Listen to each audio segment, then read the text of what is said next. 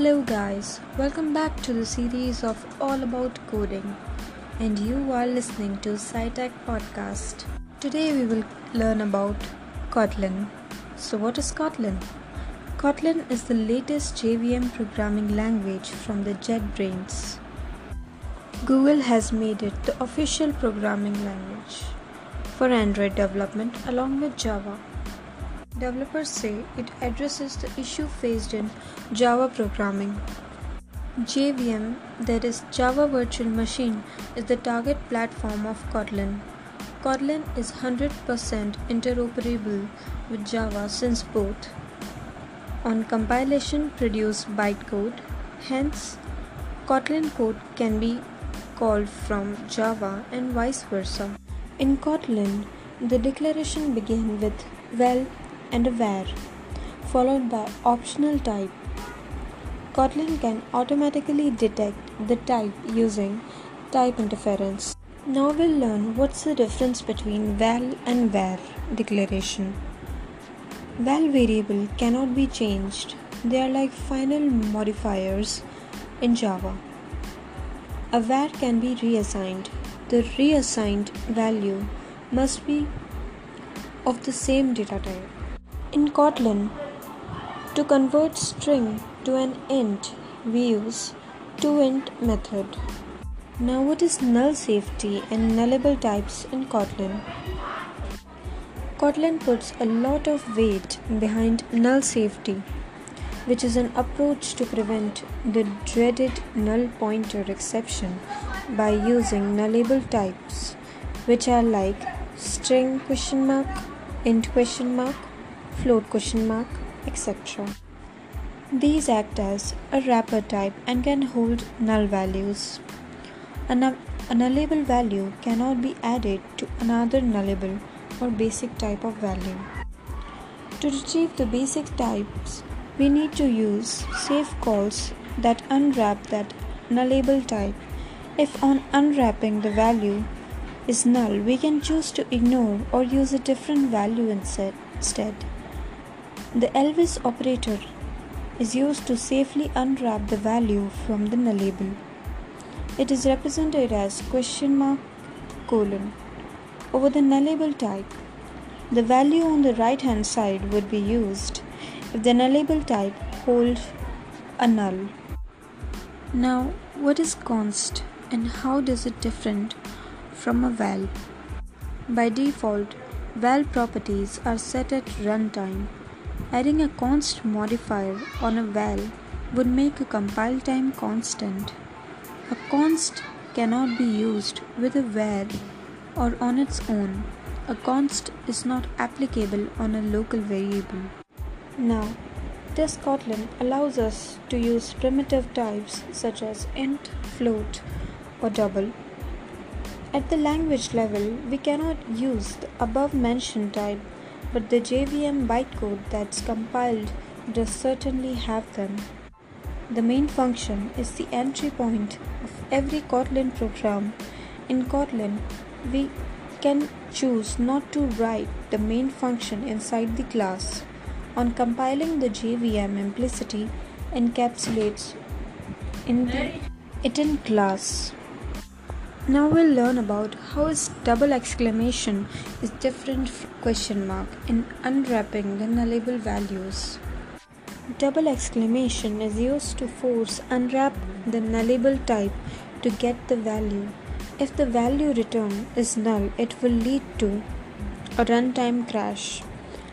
Hence, a double exclamation operator should be only used when you're absolutely sure that the value returned won't be null at all. Otherwise, you'll get the dreaded null pointer exception. On the other hand, a ? is an Elvis operator that does a safe call.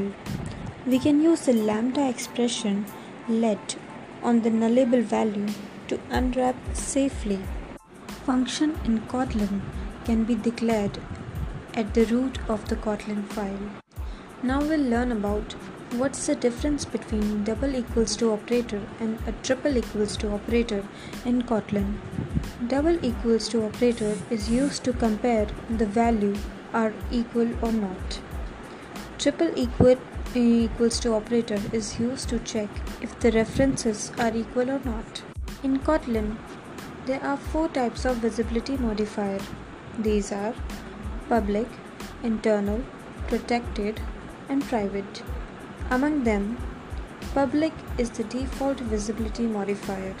In Kotlin, by default, classes are final. To make them non-final, you need to add the open modifier. Now we'll learn about the different type of constructors in Kotlin. There are 2 types of constructors. They are primary and secondary. Primary constructors are defined in the class headers. They cannot hold any logic. There's only one primary constructor per class. Secondary constructor defined in the class body. They must delegate to the primary constructor if it exists. They can hold logic. They can be more than one secondary constructor. Now what is init block in Kotlin? Init is the initializer block in Kotlin. It's executed once the primary constructor is instantiated. If you invoke a secondary constructor, then it works after the primary one as it is composed in the chain. In Kotlin, string interpolation is used to evaluate string templates. We use the symbol $ to add variables inside a string. Also, using curly braces, we can compute an expression too. By default, the constructor arguments are val unless explicitly set to var. In Kotlin, when is the equivalent of switch. The default statement in a when is represented using else statement. When statements have a default break statement in them. In Java, to create a class that stores data, you need to set the variables, the getters and the setters. Override the toString, hash, and copy method. In Kotlin, you just need to add the data keyword on the class and all of the above would automatically be created under the hood. Thus, data classes can save us with lot of code. It creates components function such as component1 to component n function for each of the variable. Destructuring declaration is a smart way to assign multiple values to a variables from data stored in objects or arrays. Under the hood, destructuring declaration creates component function for each of the class variable. Now what's the difference between inline and infix function? Inline functions are used to save memory overhead by preventing object allocation for the anonymous function or lambda expression called. Instead, it provides that function body to the function that calls it at runtime. This increases the bytecode size slightly but saves a lot of memory. These functions, on the other hand, are used to call function without parenthesis or bracket. Doing so, the code looks much more like a natural language. Now, what's the difference between lazy and late init? Both are used to delay the property initialization in Kotlin. Late init is a modifier used with var and is used to set the value to the var at a later point. Lazy is a method, or rather say lambda expression.